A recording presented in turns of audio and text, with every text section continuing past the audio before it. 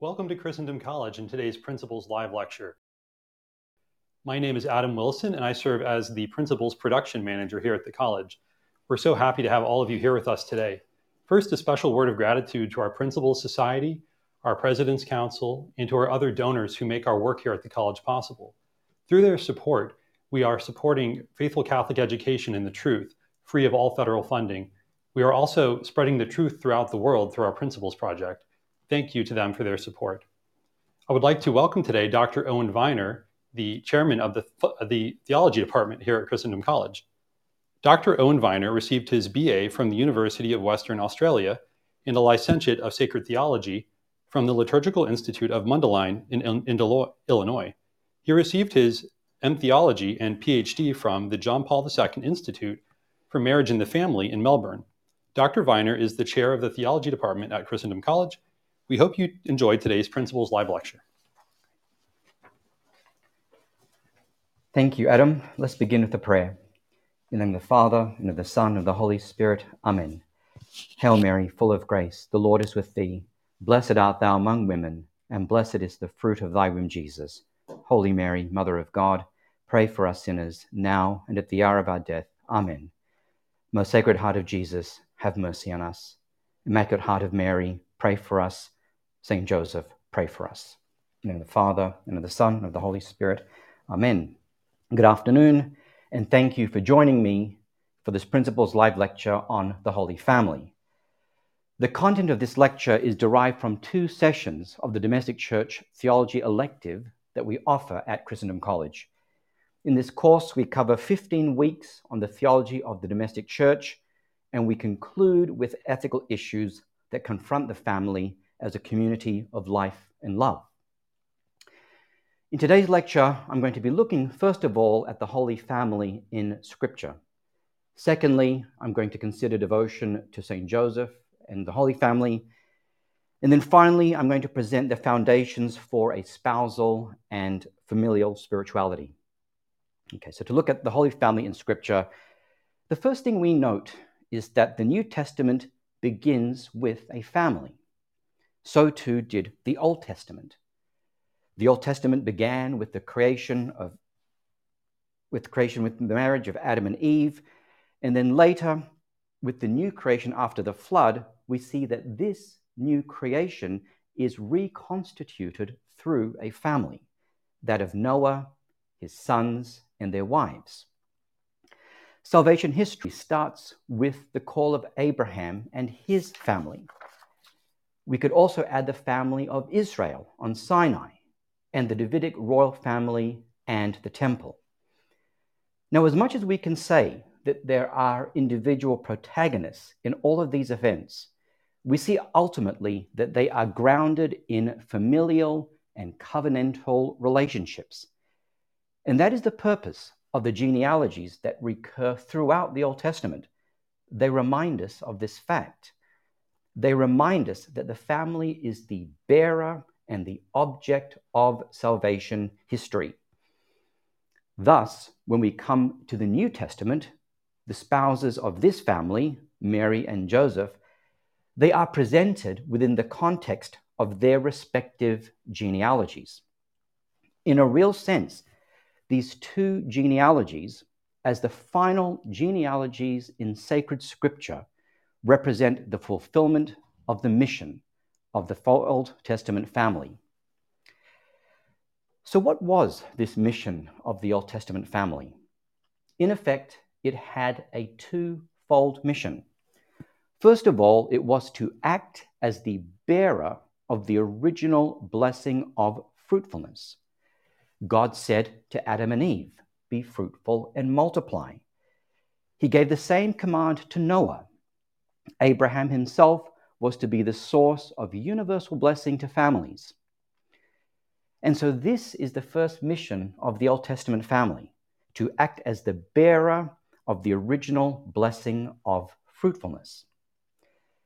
Secondly, the mission of the family was to continue to hand on the covenant between God and Israel. So, this 2-fold mission of the family, the continuation of blessing, but also covenant, converges upon and is fulfilled by the Holy Family of Jesus, Mary, and Joseph. They are the ones who will continue the blessing of fruitfulness, but ultimately this fruitfulness will be the blessing of divine life itself. Also, the new and eternal covenant, sealed in the blood of Christ, who through St. Joseph will belong to the line of David. So the Holy Family continues on the covenant. I also want to consider the Holy Family in Scripture in relation to these genealogies. There are two genealogies that begin the Gospel of Luke and the Gospel of Matthew. The genealogy that is found in Luke's Gospel traces our Lord's lineage back to Adam. And this signifies that Jesus is the Savior of all humanity, but that also he shares a bond with the entire human family through the incarnation. This genealogy places us within the context of the first man and woman, Adam and Eve, husband and wife, whose marriage was blessed by God. Matthew's genealogy, on the other hand, takes us back to Abraham. The Abrahamic covenant is marked by blessing and faith. Through Abraham, all the families of the world will be blessed. And thus, Christ is presented as belonging to this covenantal family. It is through him ultimately that all the families of the world will be blessed by incorporation into his body and then in the gift and unity of the Holy Spirit. Matthew ends his genealogy with the persons Joseph, husband of Mary, of whom Jesus was born, who is called the Christ. And thus the genealogies locate the Holy Family within the entire human family and salvation history.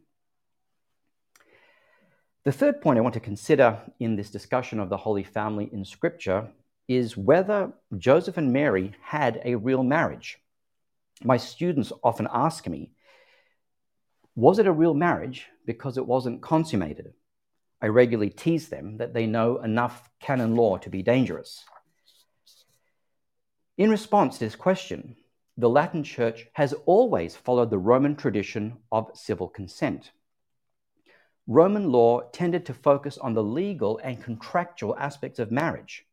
The couple gave their consent and signed a contract.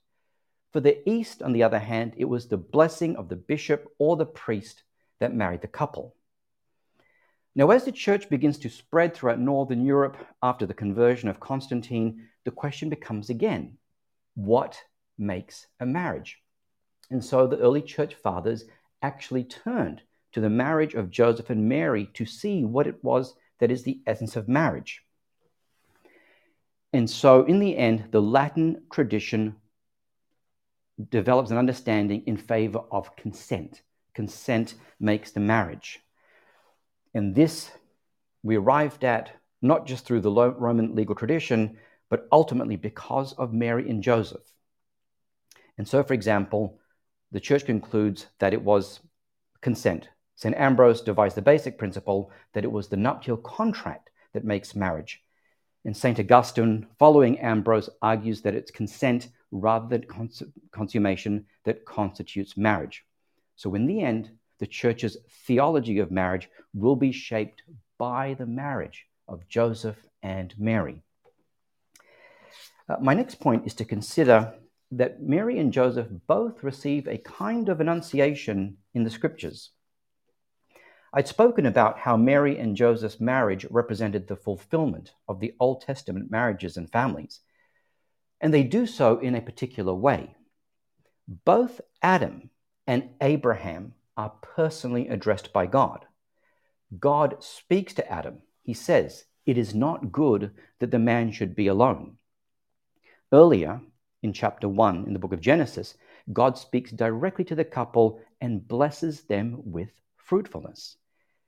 And Adam and Eve cannot be passive in receiving this address and blessing, but they must respond with faith, with fidelity, and with their yes. And thus, through their fidelity, God calls them to embark on their vocation to marriage and fruitfulness. So to Abraham, he is also personally addressed by God. God calls him to leave his homeland and later even to sacrifice his son. Abraham responds with faith and embarks on his vocation to be the father of a multitude. Again, this is a vocation of fruitfulness. So note the progression. God addresses the spouses with a mission. They respond with faith, or they give their assent, and then they have a vocation to unity and fruitfulness.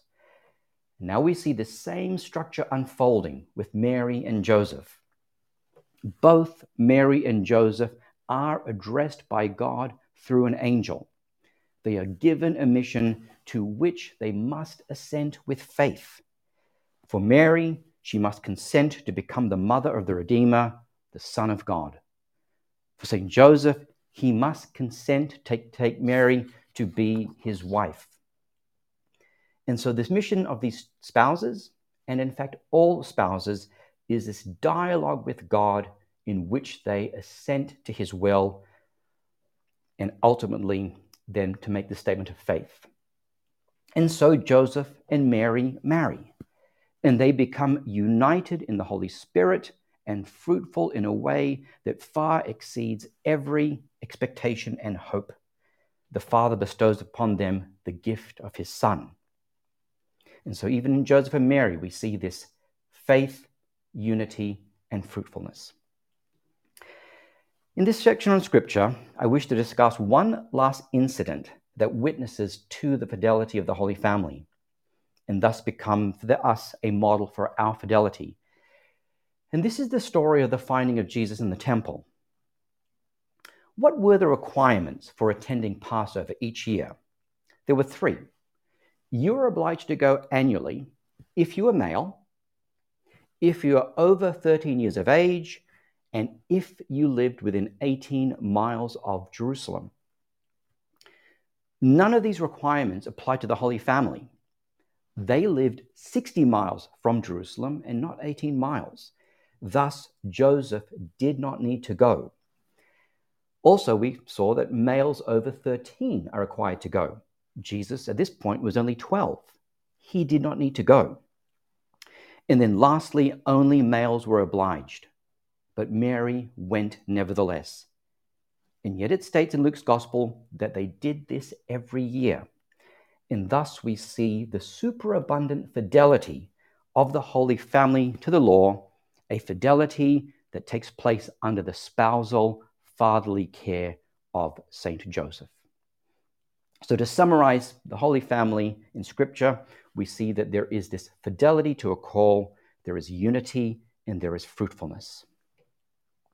We now come to the second part of my talk on devotion to Saint Joseph and the Holy Family. Many Christian families practice devotion to the Holy Family, but few would know, myself included, that the title Holy Family was first only used in the 1400s, and devotion to Saint Joseph came much later.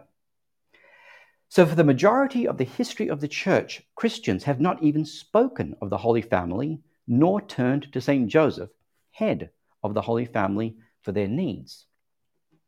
The first to use the term Holy Family was in fact Saint Bernardine of Siena, who died in 1444. However, it is only in the 1600s and the 1700s that the term takes hold. Why? Why is this the case? It's because there was no understanding then of what we call the nuclear family. For them, the family referred to the extended family, grandparents, aunts, uncles, cousins.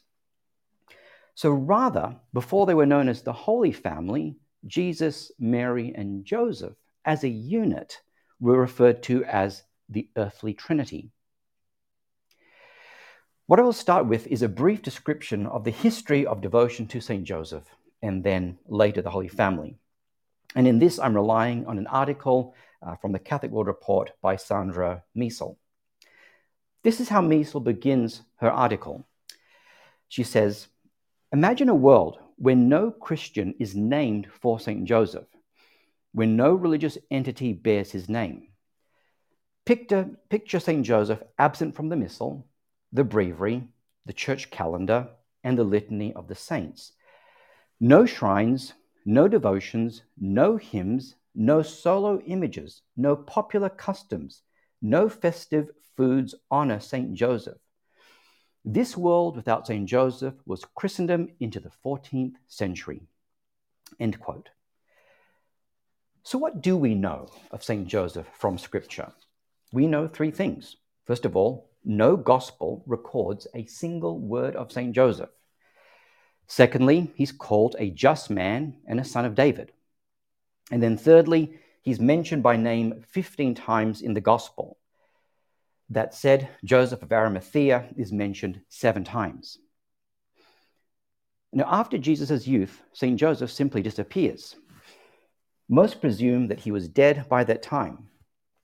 He has no traditional burial site and leaves no bodily relics. In the early church, he's hardly mentioned at all. Part of this is to protect virginity and the role of Mary. Now, apocryphal texts try to fill in the gaps, and all of this is speculation by them. Now, according to these texts, St. Joseph was a 99-year-old widower with 6 grown children, and these are the brothers of Jesus of which we hear. And he dies at 111 with Jesus and Mary at his side.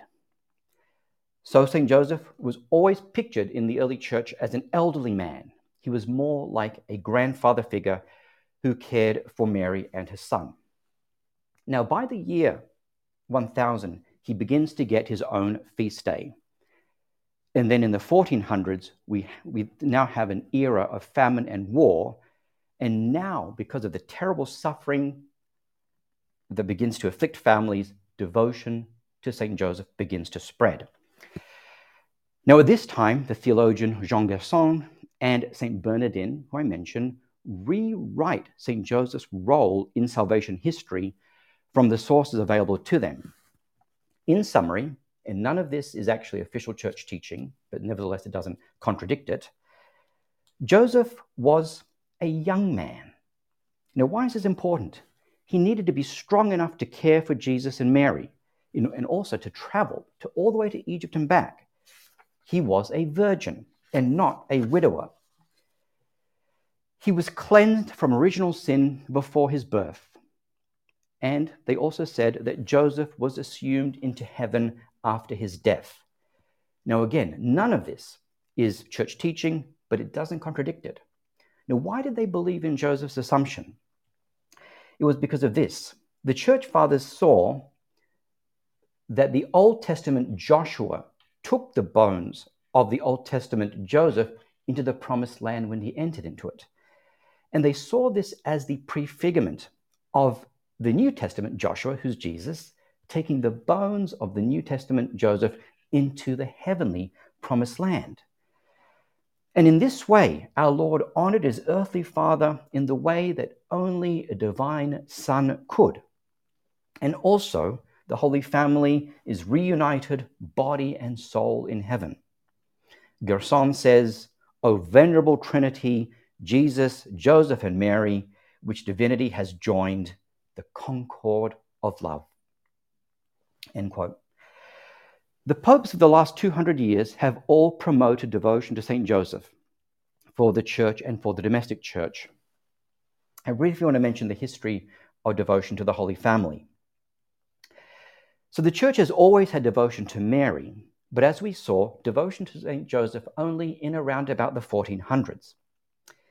But a shift takes place in spirituality in the 1400s. The faithful do not focus on Jesus, Mary, and Joseph as individuals, but rather on their communion of life and love. Now, the impetus for this shift is the challenges that the families faced: diseases, famines, and war. And there had been profound renewal in this devotion in the last 2 centuries, especially with industrialization, war, and economic depression. In our own time, the threats to the family are targeting its very fundamental core, that core that I mentioned, of fidelity, unity, and fruitfulness. Gender ideology and other forces fragment and isolate families and individuals. One commentator spoke of our culture as a post-familial society. More than ever, we need to turn to the Holy Family, both as model and, more importantly, as intercessor. We now come to the final part of my lecture, in which I discuss Mary and Joseph as models for spouses and as parents.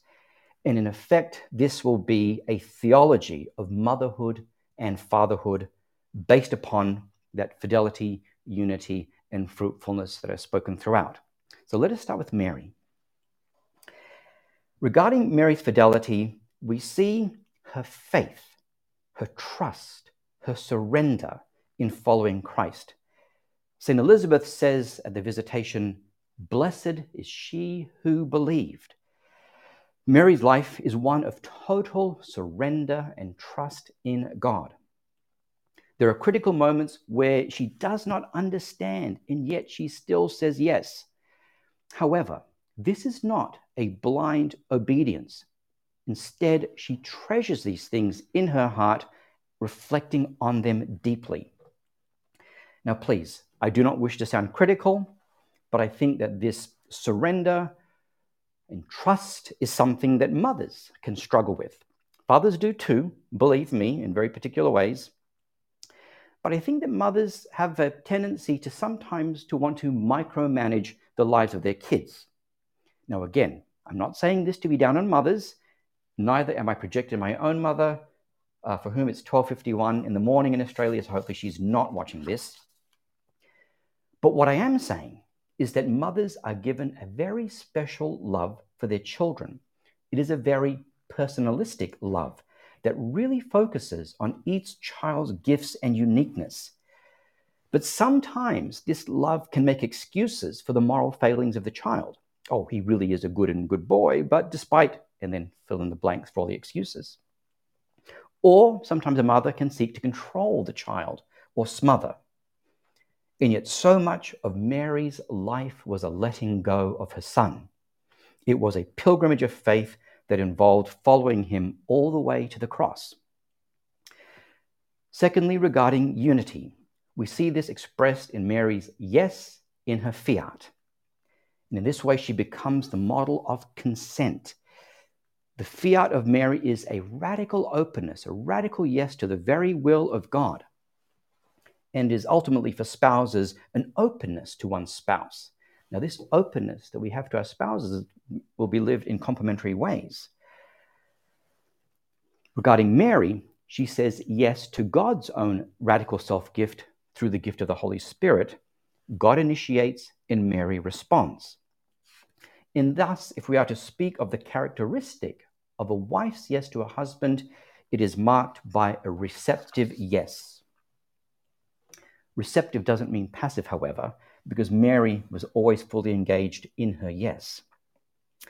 Finally, regarding fruitfulness, Mary shows us a type of universal motherhood. At the cross, Mary is made the mother of the church. There is a universality and inclusiveness that shapes her motherhood, a willingness to embrace all. St. John Paul II taught, motherhood involves a special communion with the mystery of life as it develops in the woman's womb. The mother is filled with wonder at this mystery of life and understands with unique intuition what is happening inside her. In the light of the beginning, the mother accepts and loves as a person the child that she is carrying in her womb. This unique contact with the new human being developing within her gives rise to an attitude towards human beings, not only towards her own child, but every human being, which profoundly marks the woman's personality. End quote. So, in her experience of motherhood, the woman develops a maternal tenderness to all. We now turn to St. Joseph. So regarding faith, we see that St. Joseph's faith was lived as his spousal and fatherly self-gift that he makes to Jesus and Mary. John Paul II will speak of St. Joseph's complete self-sacrifice his generous love for the Mother of God, and that he gave her a husband's gift of self, which is an exclusive surrender of heart and body. Later, John Paul II will state, St. Joseph's fatherhood is expressed concretely in his having made his life a service, a sacrifice to the mystery of the Incarnation and to the redemptive mission connected with it, in having used the legal authority which was his over the Holy Family in order to make a gift of self. So this service of faith that St. Joseph gives is an obedience in action. Secondly, regarding unity, this is shown in Joseph's fatherhood and in what I call election, which I'll explain shortly. So Joseph's fatherhood was certainly not biological, but it was a real fatherhood. John Paul II will say, Joseph is the man with whom God the Father in a certain way shared his own fatherhood. How was Christ's divine sonship revealed in his public ministry? It was revealed at his baptism. The voice from heaven declares, "You are my beloved Son, in whom I am well pleased." And so this is what I mean by the love of election, this love that says, you are mine, and I am yours. St. Joseph participates in this election in a unique way. He is chosen for the Son, and the Son is chosen for him. So for a child, this election by his or her father is everything. Almost everything that a child does relative to the father, even in adulthood, seems to correspond to this father, to this desire. Are you pleased with me? Sadly, fathers can be distant or possessing or controlling, but the essence of fatherhood is affirmation. You are my beloved, and with you I am well pleased. Finally, regarding fruitfulness, we see that there is an incorporation that takes place. We see in Matthew's gospel that Christ's messianic identity is traced through Joseph as the son of David. The Son of God is incorporated into a people, a heritage, a bloodline. This grounds his identity as a descendant of David. Fatherhood becomes the foundation of the identity of the child. This is perfected in baptism. The true identity of the child is revealed in the Holy Spirit through his relation to divine paternity, in his relation to the Father, in the Son, and by the Holy Spirit. And so this is the mission of the Father, of human fathers. We are to introduce the spiritual lineage of the child more and more, grounding his identity both corporeally, historically, and spiritually. So let me conclude. From Scripture, we saw the love and mission of Christian spouses and parents, that it takes the following shape: that God addresses each couple with a mission, and they respond with faith. They give their consent to God and each other, and then we have unity and fruitfulness. The essence of marital and spiritual and familial spirituality is thus a spirituality of fidelity. It is a yes to God, to each other, and to their children. It is a robust living of faith all the way to the cross. Secondly, it is a spirituality of unity. The spouses receive the gift of the Holy Spirit as their bond of unity. Now, many aspects of modern life work against this spousal and familial unity, but through grace, we can work at preserving this unity of the Spirit. And lastly, there is this spirituality of fruitfulness. Even before children, spouses are made fruitful in the Holy Spirit. And so ultimately, this spirituality of fidelity, unity, and fruitfulness was the essence of the spirituality of the Holy Family. It is the path of the universal church. She too is called to be faithful, one, and fruitful. And at the same time, each domestic church is to discern how it lives this fidelity, unity, and fruitfulness. I wish to finish one last point. On the night before he died, Christ prayed for the unity of the church so that the world might believe. This prayer, by extension, is also directed to the unity of the domestic church. It is the unity but also the fidelity and fruitfulness of the domestic church, built upon the love of husband and wife, that will give credible witness to the truth of the Son's incarnation, death, and resurrection. When the Christian family lives this unity, a unity that is exemplified by the Holy Family, the world too may believe that the Father has sent the Son. Because the world will see the mission of the Son incarnated, made flesh in the actions of the domestic church, a communion of life and love. May the Holy Family intercede for all Christian families that we live an incarnate spirituality of faith, unity, and fruitfulness. Amen. So I believe that there is time for some questions, and that some questions are also flooding in online right now. Some people have already sent some questions, and so I wanted to address those questions first. The first question is from a gentleman named Rob. He says, "We have been experiencing a sinister attack on motherhood and fatherhood, as we know to be God's plan for the well-being of children and a school of love. Our Catholic families are having great battles to maintain a family and the virtues. Would you share how we can attain unity with our Catholic communities and support one another in staying together?" In many ways, Rob, this is the essence of the Church's pastoral care of the family as we live today. And it's also the case that I believe it was Lucia of Fatima who said that in the end, the final battle will be the attack on marriage and the family. So this is a very pertinent question that you're asking. And my hope is in what I've outlined, this understanding of a spirituality of faith, unity, and fruitfulness. So these are the foundations to address this question. But there are practical things too. In many ways, spouses need to do a kind of examination of conscience and to ask themselves, how much do we really place faith at the center of our marriage? How much do we place fidelity at the center of our marriage, this faithfulness that we have to one another? What are the practices that we do? Are we looking at this thing more than at each other? Are our children hooked up to these things more than they are to each other? And so I think that families really need to do an honest examination of conscience to assess whether they are truly living this unity of the domestic church. Practically, I think the more you can engage in the real, the better. So real meals made from scratch, real relationships, reading stories together as a family,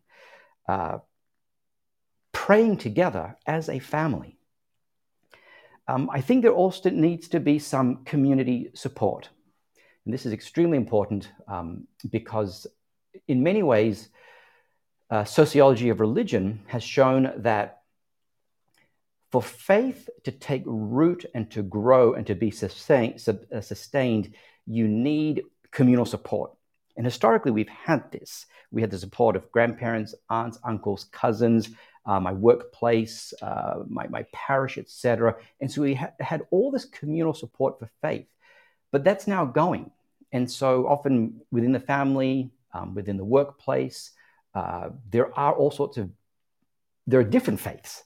And so we're finding that without this lack of communal support, that faith is diminished. And so philosophers talk about that we're almost on this liquidity, this sea of modernity in which we are sinking. And so I think as much as you can engage in genuine Christian communal support, the better. And then the last thing I want to point out is catechesis of the family.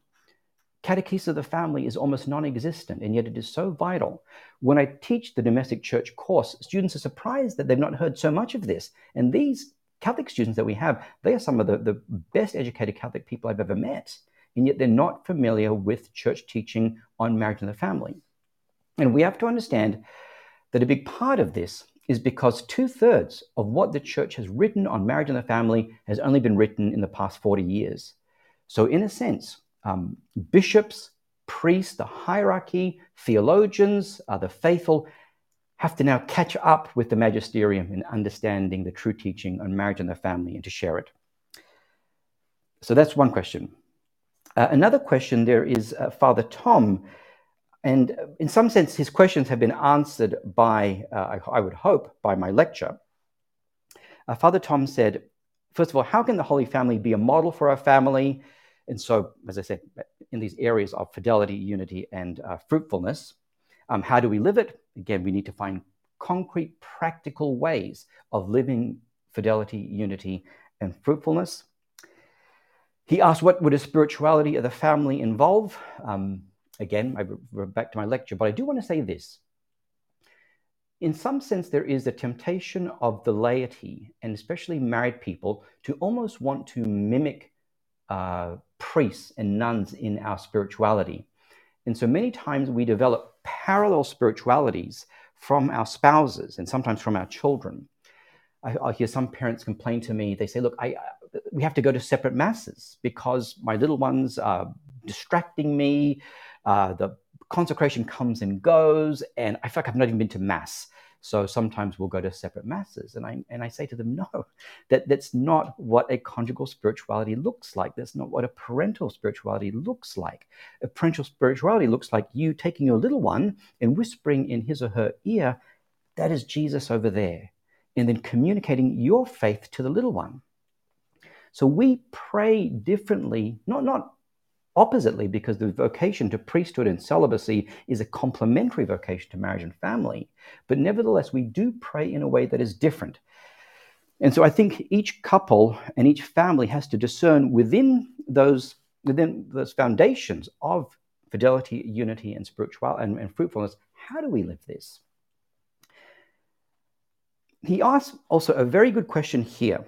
What can parishes do, he says, to celebrate the Holy Family, but also to support families? I will say this. Modern life is such that many families are isolated from grandparents, from aunts and uncles, from older family members who could really help with support. And so there are a lot of families that really struggle and feel very, very burnt out by the challenges of modern life. And I would hope that parishes can find creative and unique ways of perhaps pairing up empty nester grandparents with some of these young families and just give them some support. I really do think that it's vital that these young families that feel so isolated from their own families get support within the family of the parish. I think this is an integral part of the pastoral care of the family. Okay, so those were the questions that came in. We have a few more questions too. I'm going to start with the question is Jesus the son of David through Mary or Joseph? Okay, this is a very, very good question. So legally, it is through Saint Joseph. Sons and children have their biological lineage traced through the father. So he is grafted into the Davidic line through St. Joseph. And as I said, remember I said that Joseph is certainly not our Lord's biological father. There is no biological father, but he is his real father. He's his father by adoption. And therefore, Jesus has all the legal rights of a son in being Joseph's adoptive son. So legally, Jesus traces his lineage through St. Joseph, and thus he's the son of David. And even says that, actually, when the angel appears to Joseph and says, do not fear to take Mary to be your wife. He addresses him as son of David. And so this is vital for our Lord to truly be the Messiah, to truly be a descendant of the Davidic line. He must legally be Joseph's son. Now, that said, what about Mary? So we don't really know Mary's bloodline. It's believed that St. Luke's the genealogy that St. Luke gives us is possibly Mary's bloodline, but it's not known, but it's suspected that it is. And there's two things that's interesting about Mary's bloodline. First of all, there must be some sort of Levitical heritage because of the fact that she's related to Elizabeth, who's married to Zechariah. And so there's priesthood, at least in Mary's bloodline. But one could also speculate that she might also be related to King David, because typically families married within their own bloodlines. So I would say that there is the very real possibility that Jesus comes from a bloodline that is priestly and kingly. So not only is he legally related to David through Joseph, but he might also be related through Mary's bloodline, in that case, biologically, with priesthood and with kingship. Okay, so the short answer to that is effectively it could well be both. Next question. Can you clarify how only consent is needed for a true marriage? Well, that's not exactly true. Okay, and so I need to give a little bit of canon law here. So the church teaches that a marriage is ratified by consent and then it is consummated. So the marriage needs to be ratified and consummated. And so once you've given your consent, then yes, you are legally married. You are married. That marriage has been ratified, but nevertheless, there must be the consummation for the marriage to become indissoluble. And so when the church begins to ask the question, did a true marriage take place? Was the marriage valid in the cases of declaration of nullities? They will look straight away at the consent. The consent is primary. Did the couple consent to a relationship that is permanent, exclusive, and open to life? And then secondly, did the couple have the capacity to enter into a relationship that is permanent, exclusive, and open to life? And if they don't have that, then they're not married.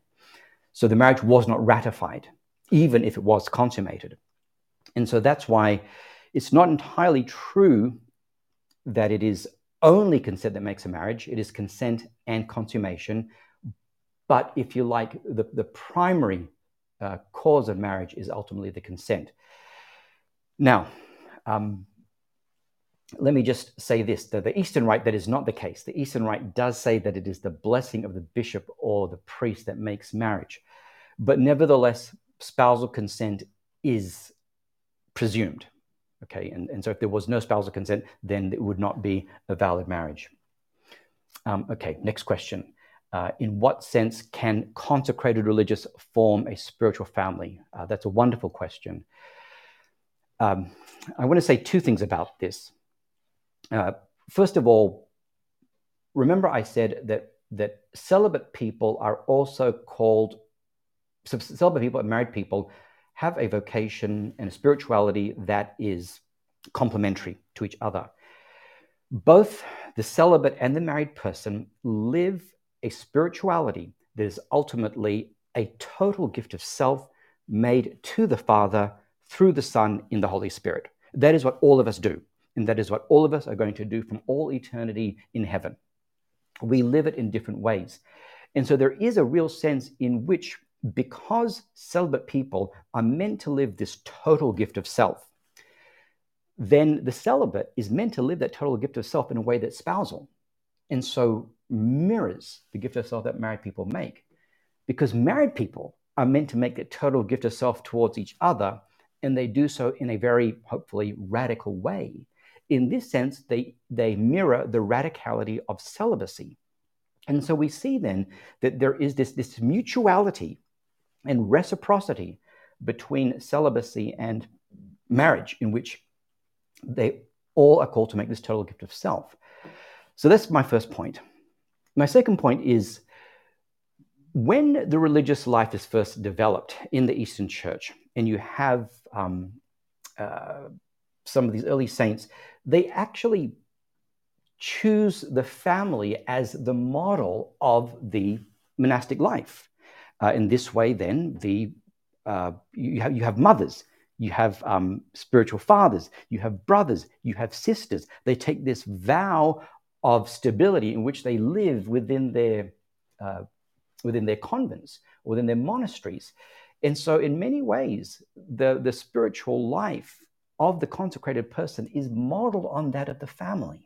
Okay, but in a sense exceeds it, because it's not based upon blood, but it's based upon a unity in the Holy Spirit. And so I think this is always vital to remember.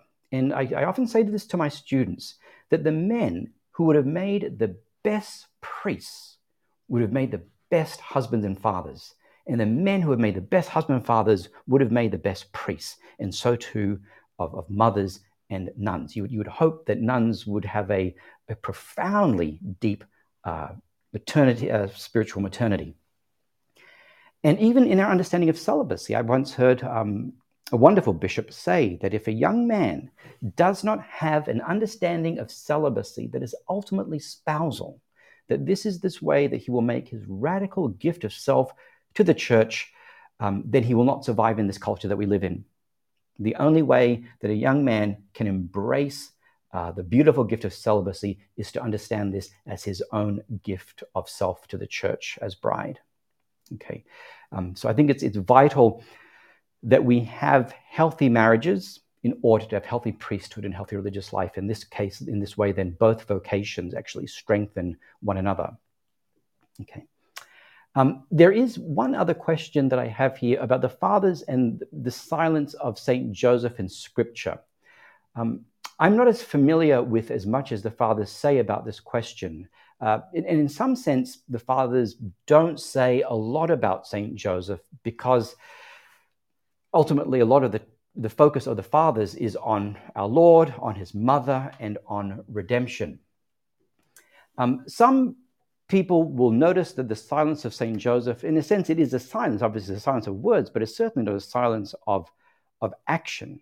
And Saint Joseph, in his total devotiveness to the Blessed Mother and to our Lord, and also the fact that he protected the original church, the church of Mary and our Lord,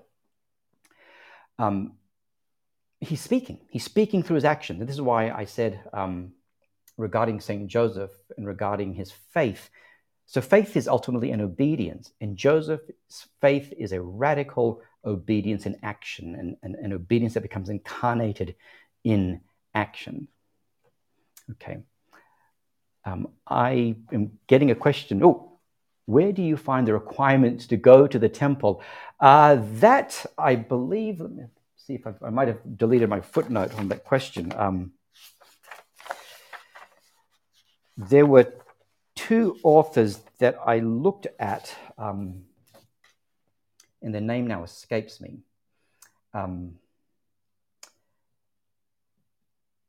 There's a Father Manelli, his book is called All Generations Shall Call Me Blessed. And then there's another book that I used as reference for this. I wrote this part of the lecture about 2 years ago, so it escapes me. But I imagine that possibly through principles and through our communication systems that I'm able to give, I'm getting a thumbs up right now, that I will be able to give these bibliographical references. But I think it is a beautiful thing to see that faith is so much more than obeying the minimum law, but faith seeks to fulfill that law with our whole heart, mind, soul, and strength. Okay. All right. Are there any other questions? Nope. Okay. So I want to thank you all for taking the time out of your day to watch this lecture. I hope that it deepens your love of your spouse, your love of the Lord, your love of your children, that it strengthens you in this wonderful work of evangelization that is tasked to each and every family.